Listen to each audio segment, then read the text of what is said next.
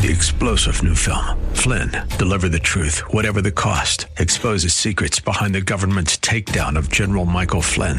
Flynn knew what the intel world had been up to. He ordered the first audit of the use of contractors. This set off alarm bells. He told the truth. He was the most dangerous person for Donald Trump to hire. They had to get rid of Flynn. Flynn, deliver the truth, whatever the cost. Available now. Watch it today. Go to salemnow.com. salemnow.com. It's a fact. If the riches of the wealthy were suddenly given to the average American, the rich would have most of their wealth back in no time at all. Not because they're more deserved, but because they do a great job of getting us to spend it back to them. And once in their hands, they work it to their self-interest. The host of Get Rich Slow, Jim McAleese, believes the financial decisions you make today will guide your financial destiny tomorrow. Jim teaches you to plan for the worst and then hope for the best. America is under no obligation to provide what you need. Entitlements are out. Opportunity is today's watchword. Money matters can be intimidating, but they don't have to be. So start or supercharge your wealth building plan now with Jim McAleese.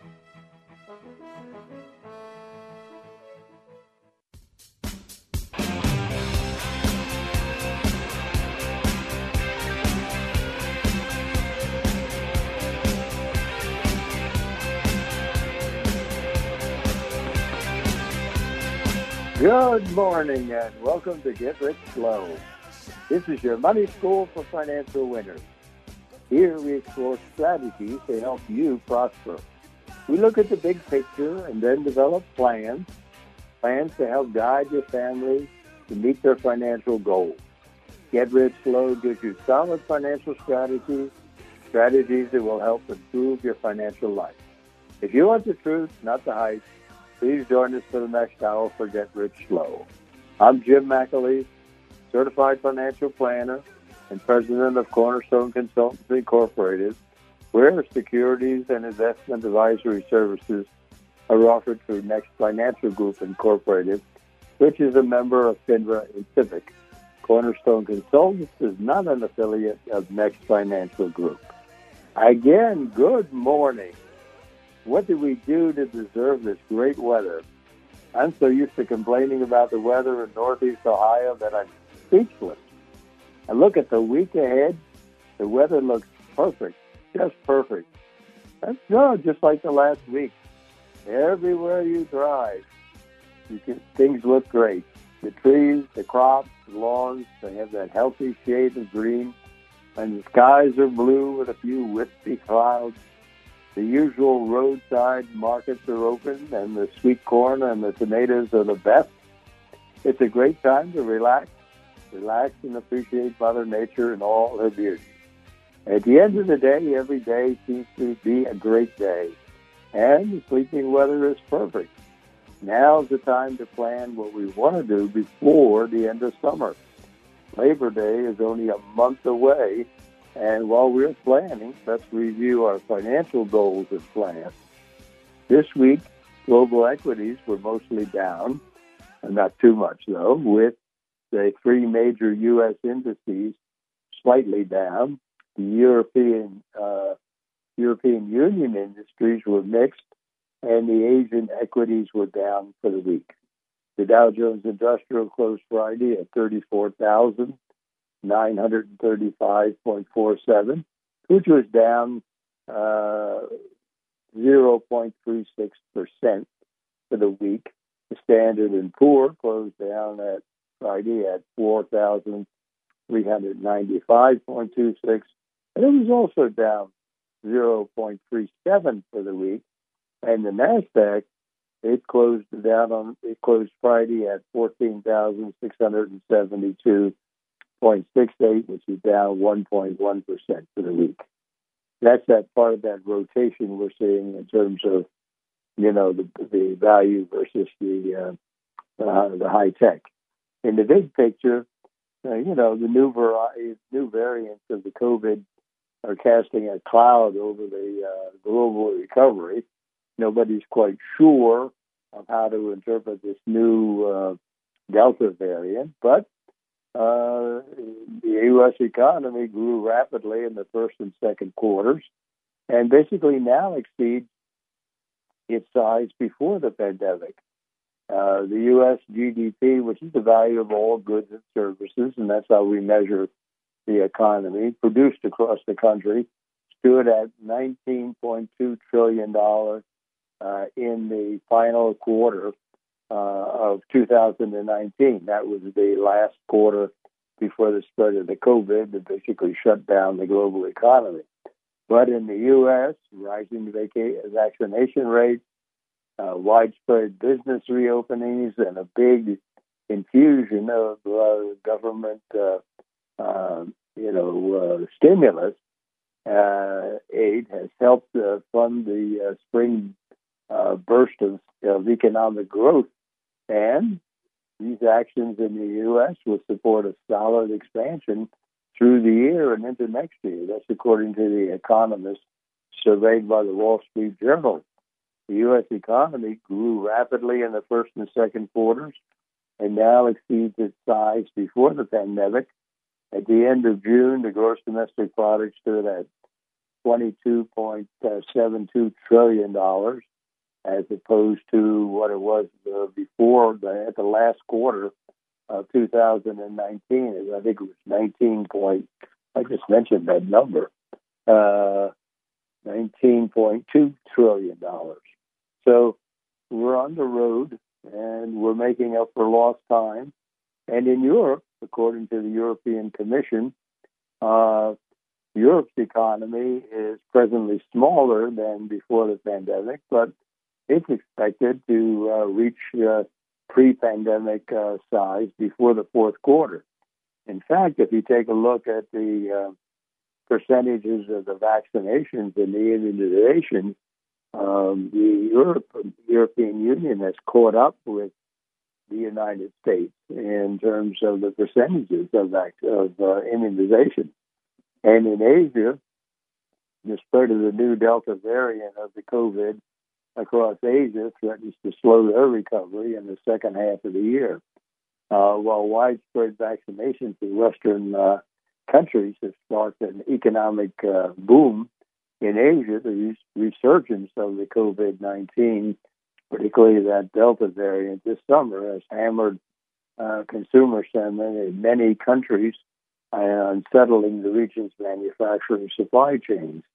Bright spots for the global activity during the pandemic as stay-at-home workers ordered more consumer goods. But Asia was down this week. The International Monetary Fund lowered its growth forecast for 5 Southeast Asia countries: Indonesia, Malaysia, the Philippines, Thailand, and Vietnam. Factory activity in China expanded at a slower pace in June, in part due to the disruptions at one of the nation's largest ports caused by the COVID outbreak. Consumer spending in China, which has not yet recovered to pre-pandemic levels, should take a further hit as new clusters of the Delta variant are detected in more than a dozen Chinese cities this week, promoting strict lockdown measures. Meanwhile, many businesses have become more efficient as the pandemic forced them to switch their business models and embrace different changes. The U.S. economy has returned to its pre-pandemic level of output, despite having around 7 million fewer workers, and that's a big concern to the Federal Reserve. That's a big concern to just about everybody. That Federal Reserve, I think, has indicated that they're going to keep this accommodative monetary program until they see some real progress in getting a lot of these people back to work. And this week, I saw a surge in second quarter earnings release with 177 companies in the Standard & Poor's 500 reporting. everything from Tesla and Facebook, Apple, Microsoft, Alphabet, Ford, Chrysler, you name it. The earnings and forward guidance show the recovery of the U.S. economy. In addition, the Federal Reserve conducted their open market committee meeting on Tuesday and Wednesday this week. They noted improvements in the economy, and they indicated no changes. So they're going to keep the federal funds rate where they're at. They're going to continue their buying. The federal funds rate are at 0 to 0.25%, and the monthly purchases of $120 billion per month of Treasury bills and bonds, and $40 billion per month of agency mortgage-backed securities from Fannie and Freddie. In the post after the meeting, during the question and answer session, Jerome Powell, the chairman of the Federal Reserve, indicated that they had discussed the need to start planning for reducing that monthly quantitative easing, that monthly $120 billion bond buying operation, plus but where they were still a long way off. And they emphasized that the unemployment situation with the 7 million less workers than before the pandemic, and indicated that they were going to hold the line, so to speak, but they were going to plan, not discuss it. I guess the scuttlebutt is that they're going to start talking about it in more openly in the September meeting. And this is not what they said in the questions and answers, but then start to put together a plan by November. That's not to say they're going to implement the plan, but they'll at least have a plan for starting to incrementally reduce those bond buying operations.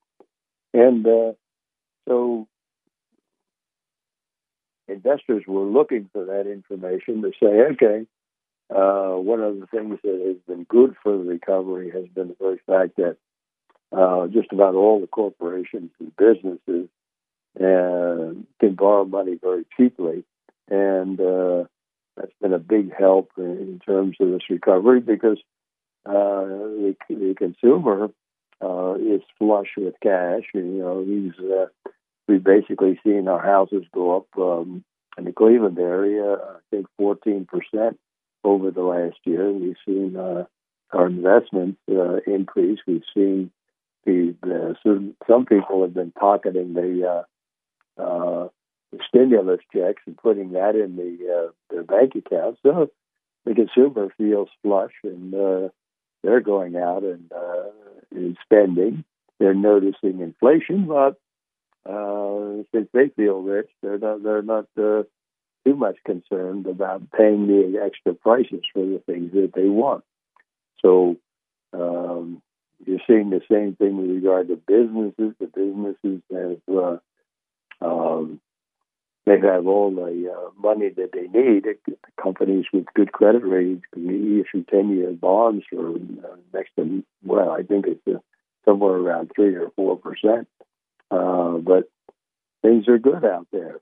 In addition, the Department of Commerce reported that the personal consumption index, this is similar to the personal consumption expenditure index, is similar to the consumer price index, in a sense that the Federal Reserve uses both of those to gauge inflation. So this week, the personal consumption expenditure index numbers came out for June, and they indicated that over the last 12 months, the index has gone up 4%, and the core personal consumption expenditure has gone up 3.5%. That's the core is where they remove the impact of food and fuel, and that compares with the consumer price index that we reported last week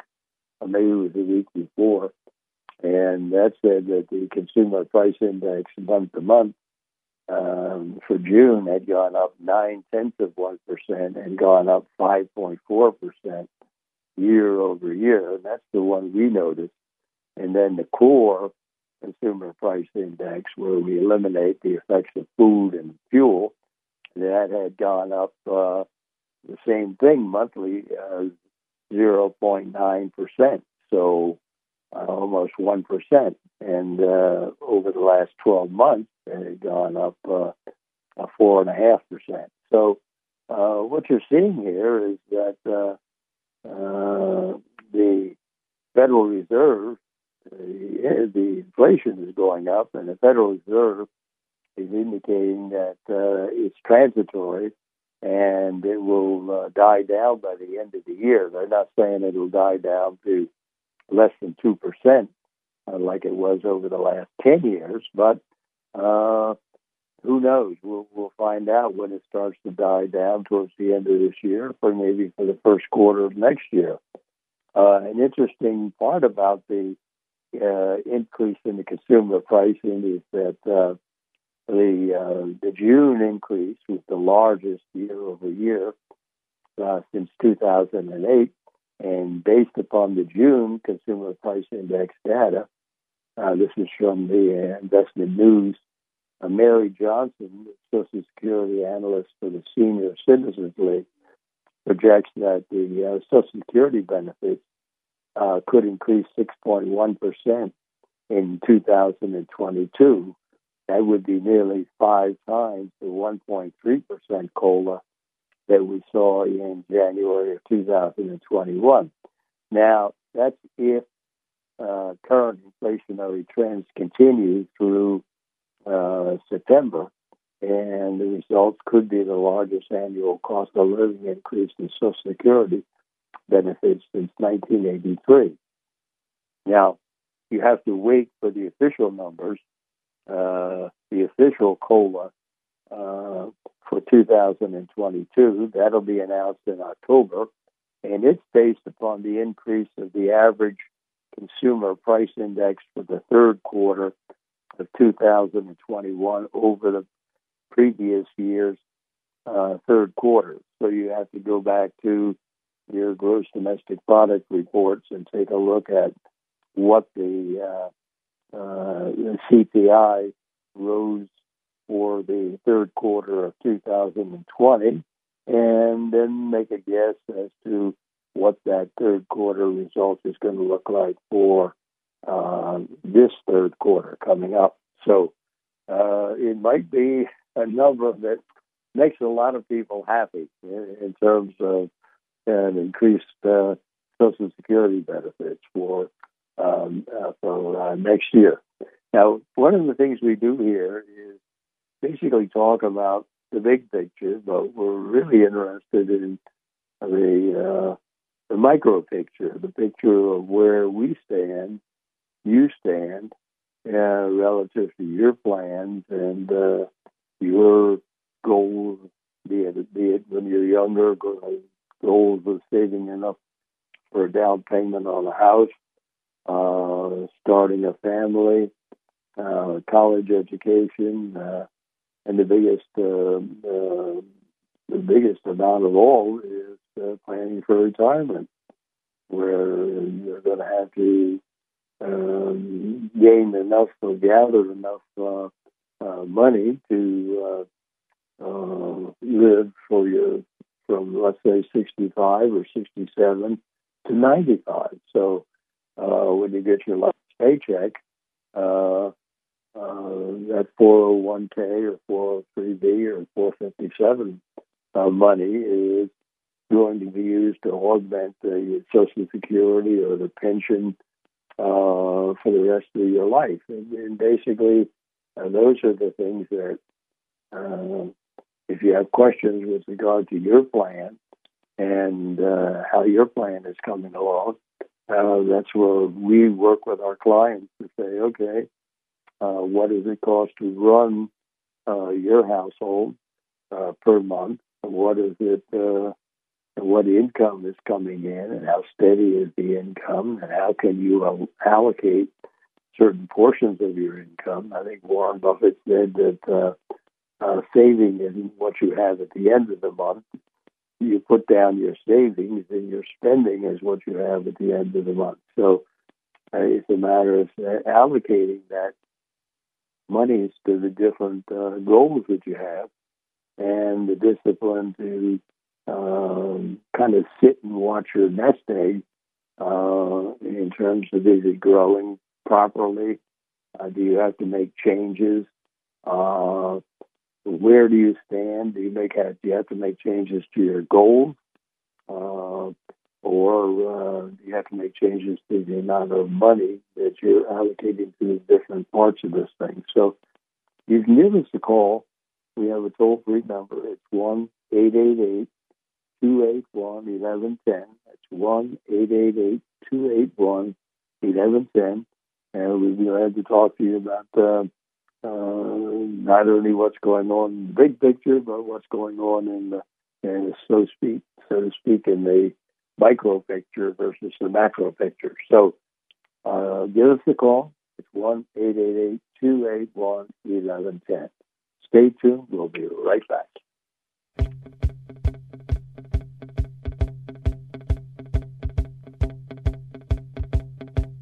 What's the matter with the clothes I'm wearing? Can't you tell that your tie's too wide?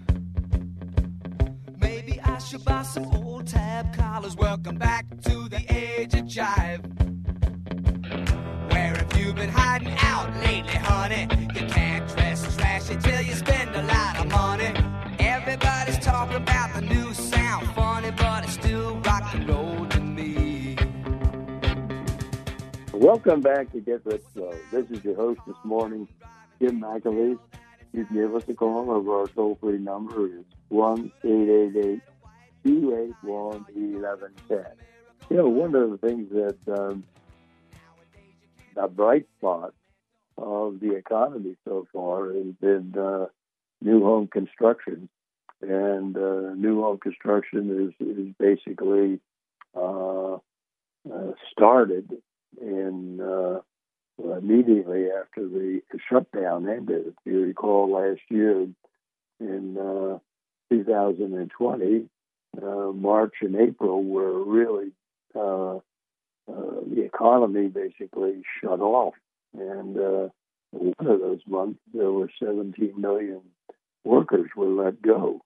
So ever since that time, home construction has been on a tear, and basically home sales have too.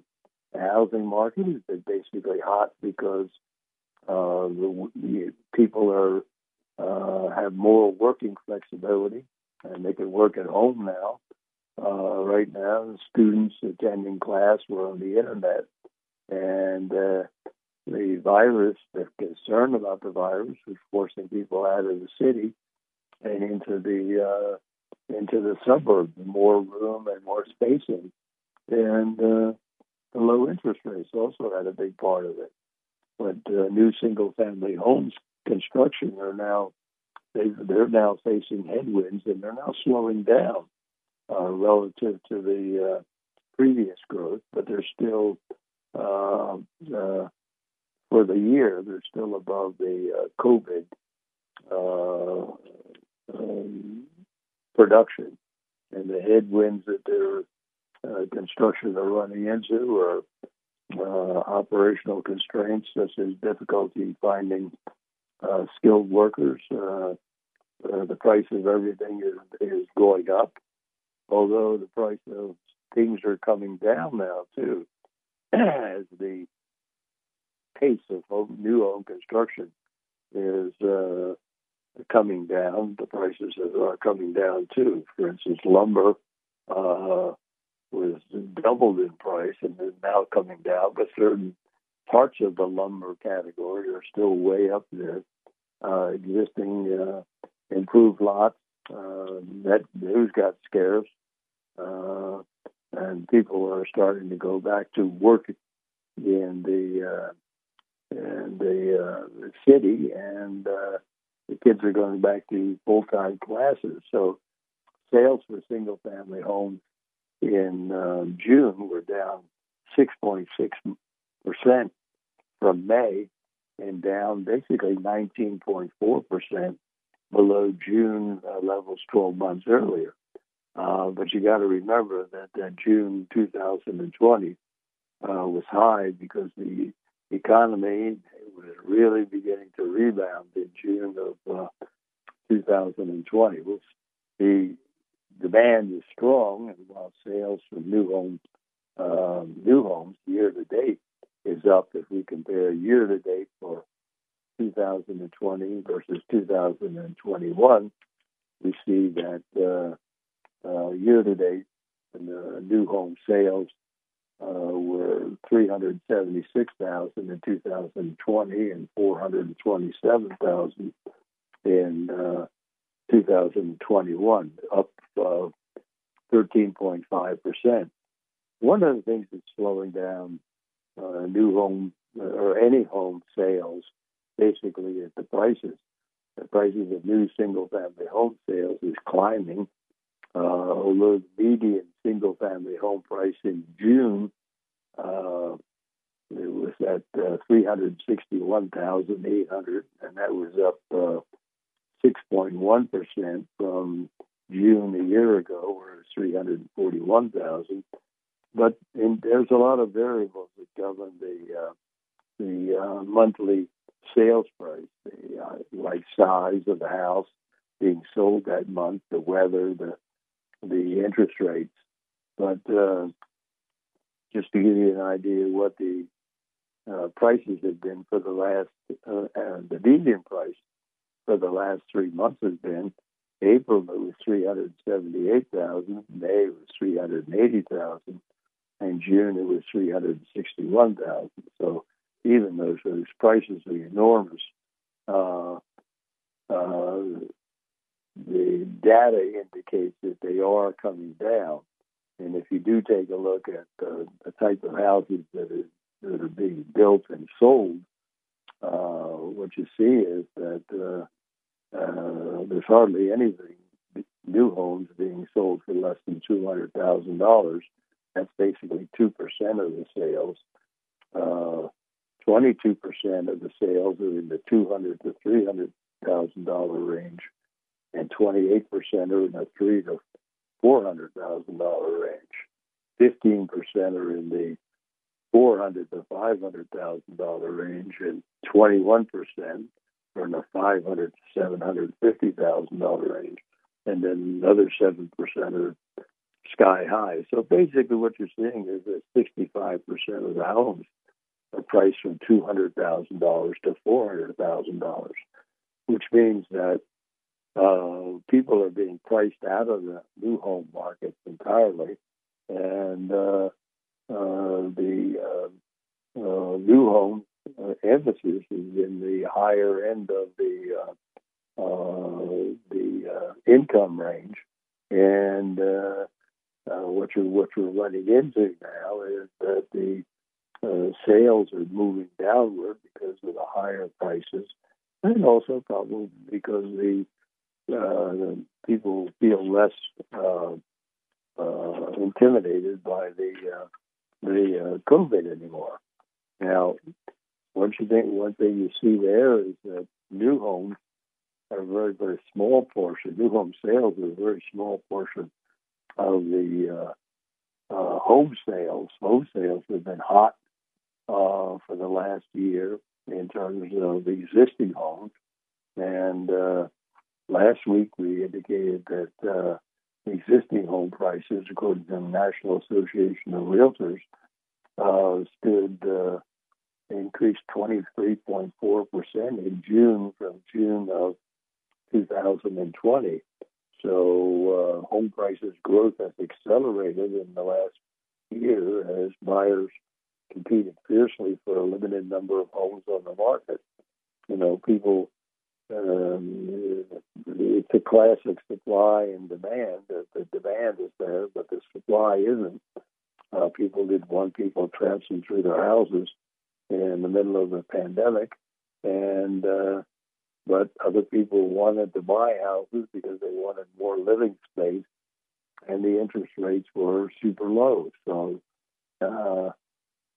basically what you're seeing is that one place the National Association of Realtors mentioned that the median house price had gone up 23.4% over the past year. But there's another organization where we do get another source for home price information, and that's the Standard & Poor's 500 Case-Shiller Home Price Index, which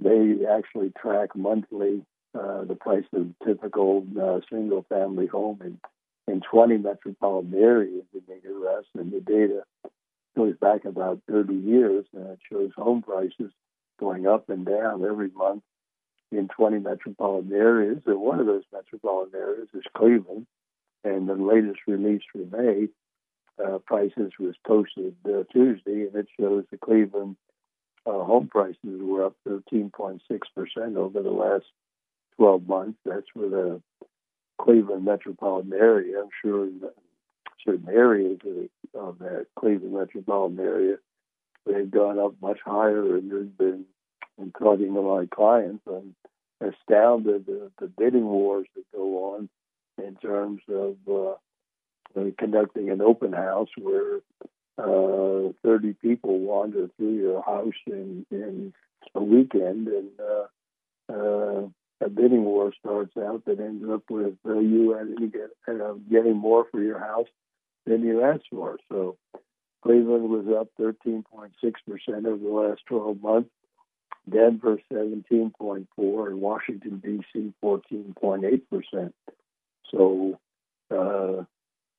there's an analysis that Craig Lazzara, he's the managing director and global head of the index investment strategy at Standard & Poor's. He indicated that housing price growth set a record for the second consecutive month in May of 2021. The National Composite Index marked its 12th consecutive month of accelerating prices, with a 16.6 gain from year-ago levels. And that last month, in April, that they reported on, the gain was 14.8%. So the price, according to their analysis, as of May, the prices were accelerating.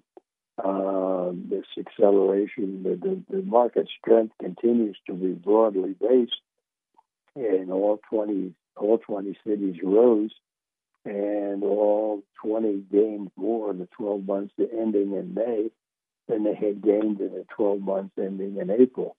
Prices in 18 of our 20 cities now stand at all-time highs, as do the National Composite. That's an unquote. He then indicated that a month ago, he described April's performance as truly extraordinary, and this month he finds himself running out of superlatives.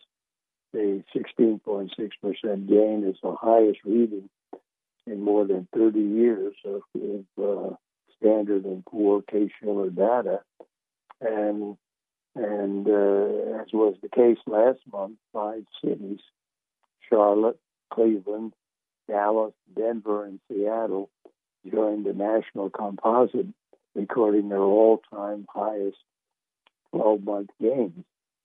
Price gains in all 20 cities were in the top quarter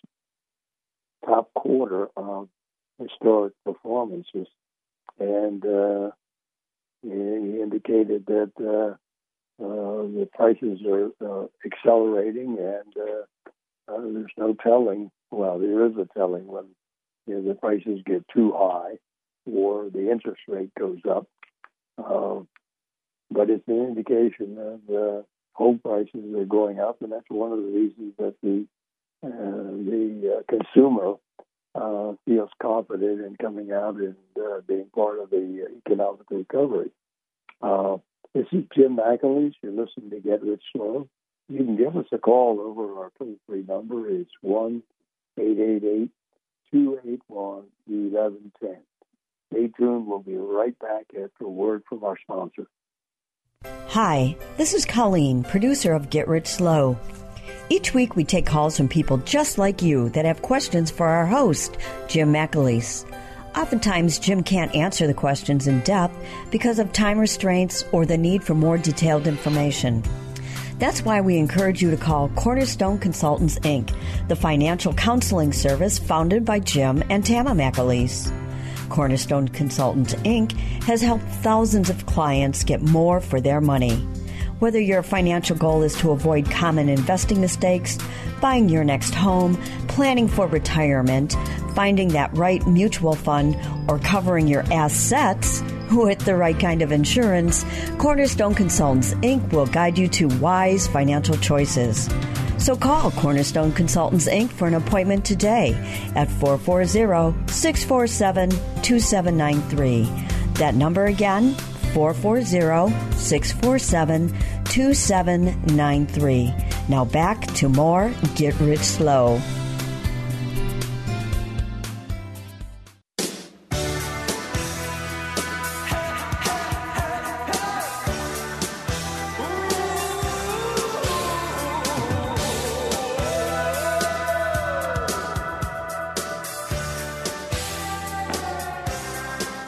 Welcome back to Get Rich Slow. This is your host this morning, Jim McAleese.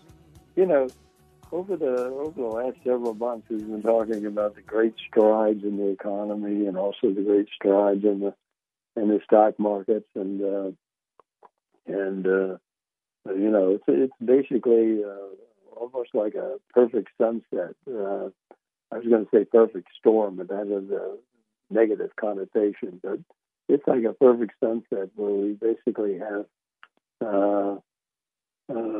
freedom for basically all the consumers, and they're flush with cash in terms of their house increases and asset increases, investment increases, and stimulus cash, and the Federal Reserve is keeping the interest rates low, which is terrible for the savers, but and good for the stock and investors. All these good things are basically, driving this economy back past where it was before. In other words, we've gone from 2000 and the last quarter of 2009. We went into the first quarter of 2020, where we basically shut down in April and May, and now we're coming back stronger than ever. This week, investors were looking to Jerome Powell, the chairman of the Federal Reserve. This week, they had a Federal Open Market Committee meeting that was held Tuesday and Wednesday, and investors were particularly interested in when and how the Fed would begin raising the interest rates. They can raise the interest rates basically two ways. One is reducing their quantitative easing. That's their buying of $120 billion of U.S. Treasury bills, and the other is $40 billion of mortgage-backed securities. And they can also start increasing the federal funds rate, which are now 0 to 0.25%. So this week they had the Federal Open Market Committee meeting, and during the question and answer following the meeting, Jerome Powell, in his opening statement, stressed the economy is improving but is still in recovery, quote, necessitating continued policy accommodations until maximum employment is achieved and inflation holds moderately above the Federal Reserve's 2% target for some time. So in the question and answer, he noted that the major labor market has a way to go before it will exhibit the sort of substantial improvement that policymakers see as required before beginning to consider reducing the monetary policy accommodation. So basically what they're saying is that don't look for things to turn around, next month or even next quarter. He didn't lay out a plan for it, but he said although asset purchases are under review, Powell emphasized that the Federal Open Market Committee is data dependent, and so far the incoming data does not meet the Fed's threshold for substantial improvement, even with the current robust pace of economic recovery. He said the quantitative easing matter was under consideration, quote, meeting by meeting, and we are, quote, moving in that direction. He repeated that advance notice would be given well ahead of any changes to quantitative easing. And the quantitative easing, that means that they're going to start to step down sometime in the future, whenever they decide that the employment situation is right. They're going to start to step down this additional buying, and after they get that done, then they'll start to step up the interest rate. So, but they don't show a schedule for that yet. Although discussing the taper in the quantitative easing, the Federal Open Market Committee isn't yet ready to pare back purchases of treasuries or mortgage-backed securities. In response to a question, Powell said that he thought the effect of buying treasuries and mortgage-backed securities were much the same for the Fed's purposes, and that although no decision had been made, both are likely to see proportional tapering in the size of the purchases. There's little, he said, there's little support for tapering mortgage-backed securities faster than treasuries. Powell said that the Federal Open Market Committee is being as transparent as it can, quote unquote, about its plans for asset buys and the liftoff for interest rates. On the other hand, quote, it's not on our radar screen. So the implication is that it's far away, and from some of the results that some of the financial houses have put out, the expectation is that they might start revealing that plan sometime in November, and they might even start their interest rates reduction, or their buying, not interest rate reduction, their buying of bonds and for treasuries and mortgage-backed securities starting after the first of the year, and probably ending by the end of 2022. So that was an interest to what's going to happen in the stock market, because one of the things that's been keeping this the markets up has been the quantitative easing. The U.S. economy continues its strong recovery. The first and second quarters of this year have produced a perfect, basically, sunrise. So, in terms of, we've got the vaccines were introduced, the Pfizer, the Moderna, the J&J, the immunization has progressed to protect the most vulnerable, even though there's a lot of press about the new Delta variant from India. 85% of those over 65 have been immunized so far, and the numbers that have, for instance, those people over 50, I think something like 60% of those have been immunized so far too. So consumers are now free again to travel, visit their friends, and visit restaurants, and spending that $6 trillion with the federal government stimulus. And the U.S. economy has grown past where it was before the recession in March and April of last year, and the gross, according to the Department of Commerce report on Thursday, gross domestic product grew at a 6.5% annual rate for the second quarter, up from the 6.3% growth in the first 3 months of the year. And the reading was beyond, or what it was reading was below economist estimate, but pushed the size of the economy above its pre-pandemic level. A milestone that underscores the speed of the recovery that began in May of 2020. The disappointment is that growth isn't better, and you can blame basically a fall in inventories and private business investments.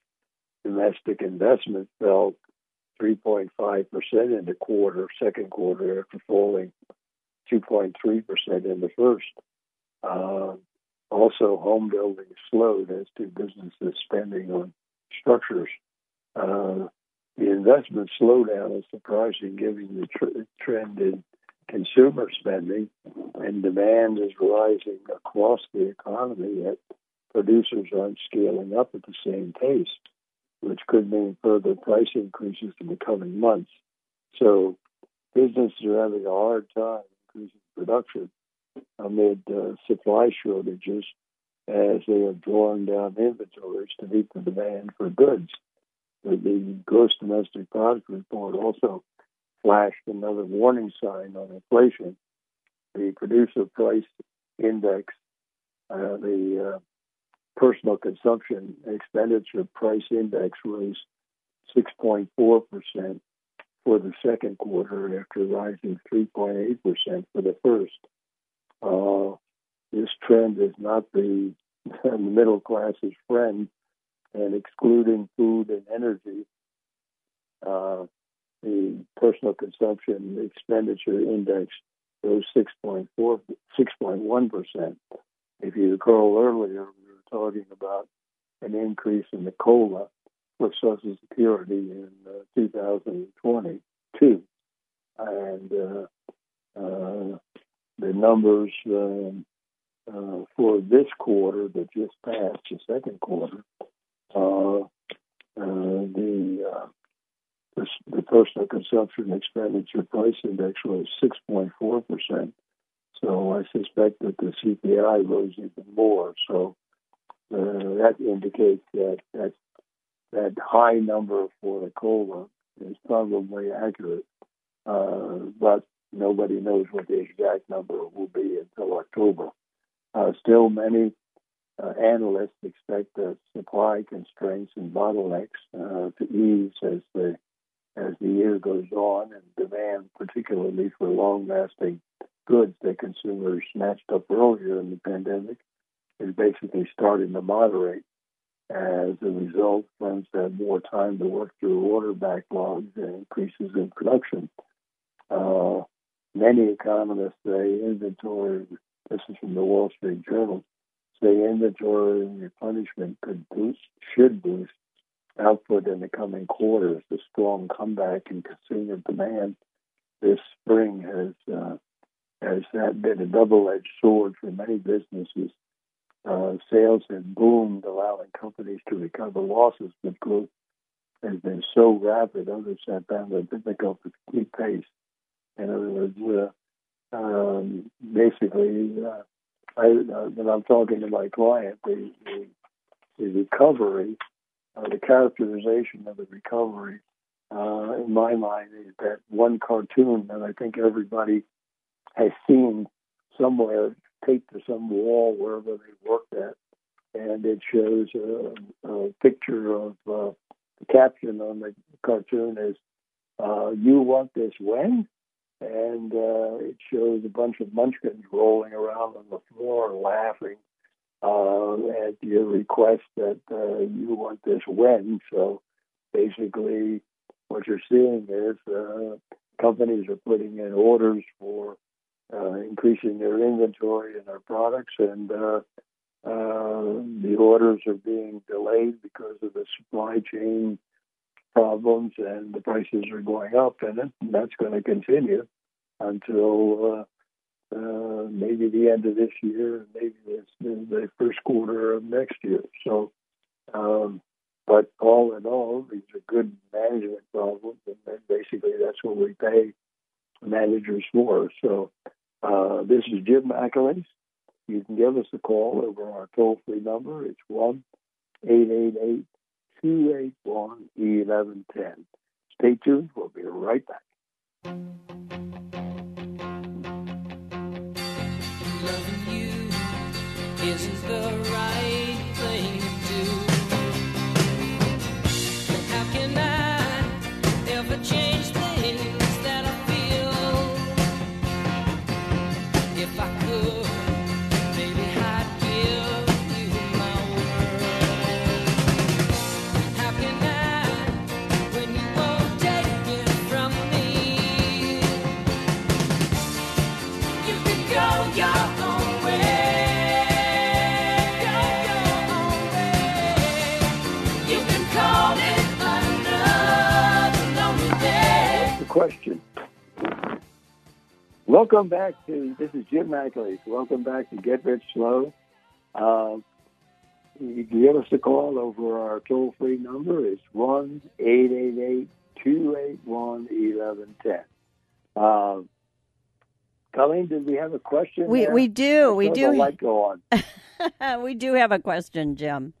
So David gave us a call, and he says, being that our house has appreciated nicely over the years, he's wondering about some of the details he needs to consider if he should sell or gift the house while he's still alive.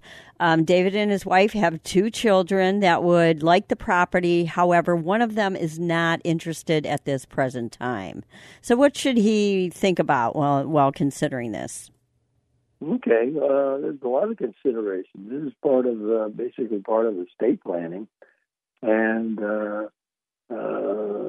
if you're looking to move or to put your home's equity to use elsewhere, by selling the home to a child or perhaps another heir, be aware that if you sell the house for less than the fair market value, the difference between the sale price and the market value, that's going to be subject to the gift taxes.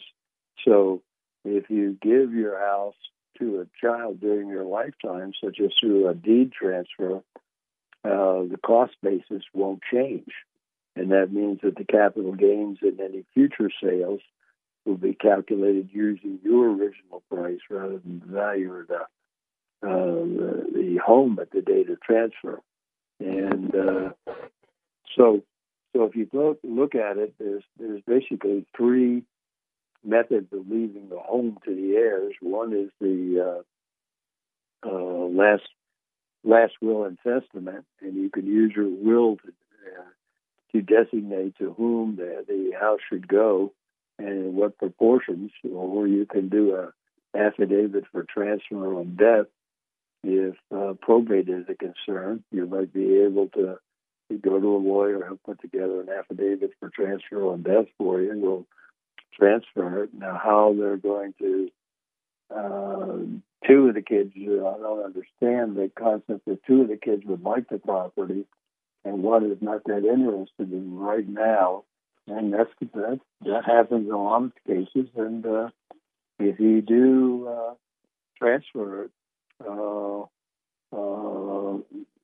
if you do give it to the kids or sell it to the kids, you've got that capital gains. But if you do hold on to it to your death, you've got to step up in cost value, and then the children can basically have the home, and they'll not be responsible for any capital gains for the house. Now, if you sell the house to the kids, you still have that. You get a $250,000 per person or $500,000 exclusion of the capital gains. So either way, you'll be in good shape there. This is Jim McAleese, You're listening to Get Rich Slow. Stay tuned. I'll be right back.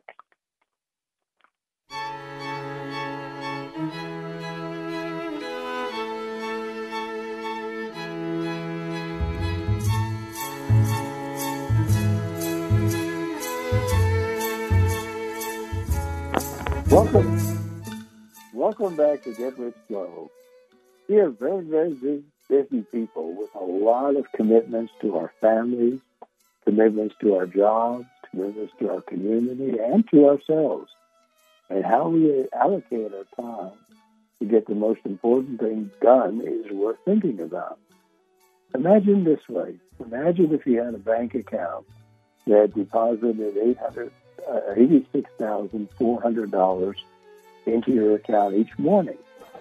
The account carries over no balance from day to day, allows you to keep no cash balance, and every evening cancels whatever part of the amount you failed to use during the day. Oh, what would you do? Well, the obvious answer is you draw out every dollar each day. And we all have such a bank, and its name is time. Every morning it credits you with 86,400 seconds, and every night it writes off as lost whatever time you failed to use wisely. It carries no balance from day to day. It allows no overdraft, so you can't borrow against yourself or use more time than you have. Each day, the account starts fresh, and each night it destroys any unused time. If you fail to use the day's deposit, it's your loss, and you cannot appeal to anybody to get it back. There's never any borrowing of time. You can't take a loan out on your time or against anybody else's. The time you have is the time you have. That's it. So, time management, basically it's yours to decide how you spend your time, just as with the money. You have to decide how you want to spend your money. It's never the case for us not having enough time to do things. That's always a complaint, but it's never really a valid complaint. We do have enough time to do things, but the case is whether we want to do them and where they fall in our priorities. We only have a finite amount of time, so the message is use your time wisely. So basically, what you don't want to do is think about what you want to do, prioritize it, allocate the time wisely, and so basically enjoy your time until we meet again next week for more of Get Rich Slow. And may God protect you and keep you safe.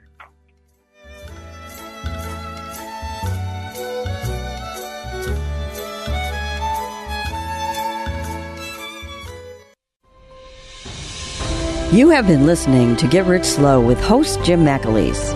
For an outline and registration form regarding the Money School series, call 440-647-2793. For a complete list of books written by Tama McAleese, call 440-647-2793. Or to make an appointment with Jim regarding your own personal financial issues, call 440-647-2793.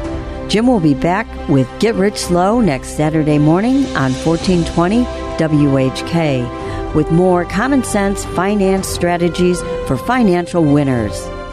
Securities and investment advisory services are offered through Next Financial Group, Inc., a member of FINRA and SIPC. Cornerstones Consultant, Inc. is not an affiliate of Next Financial Group, Inc.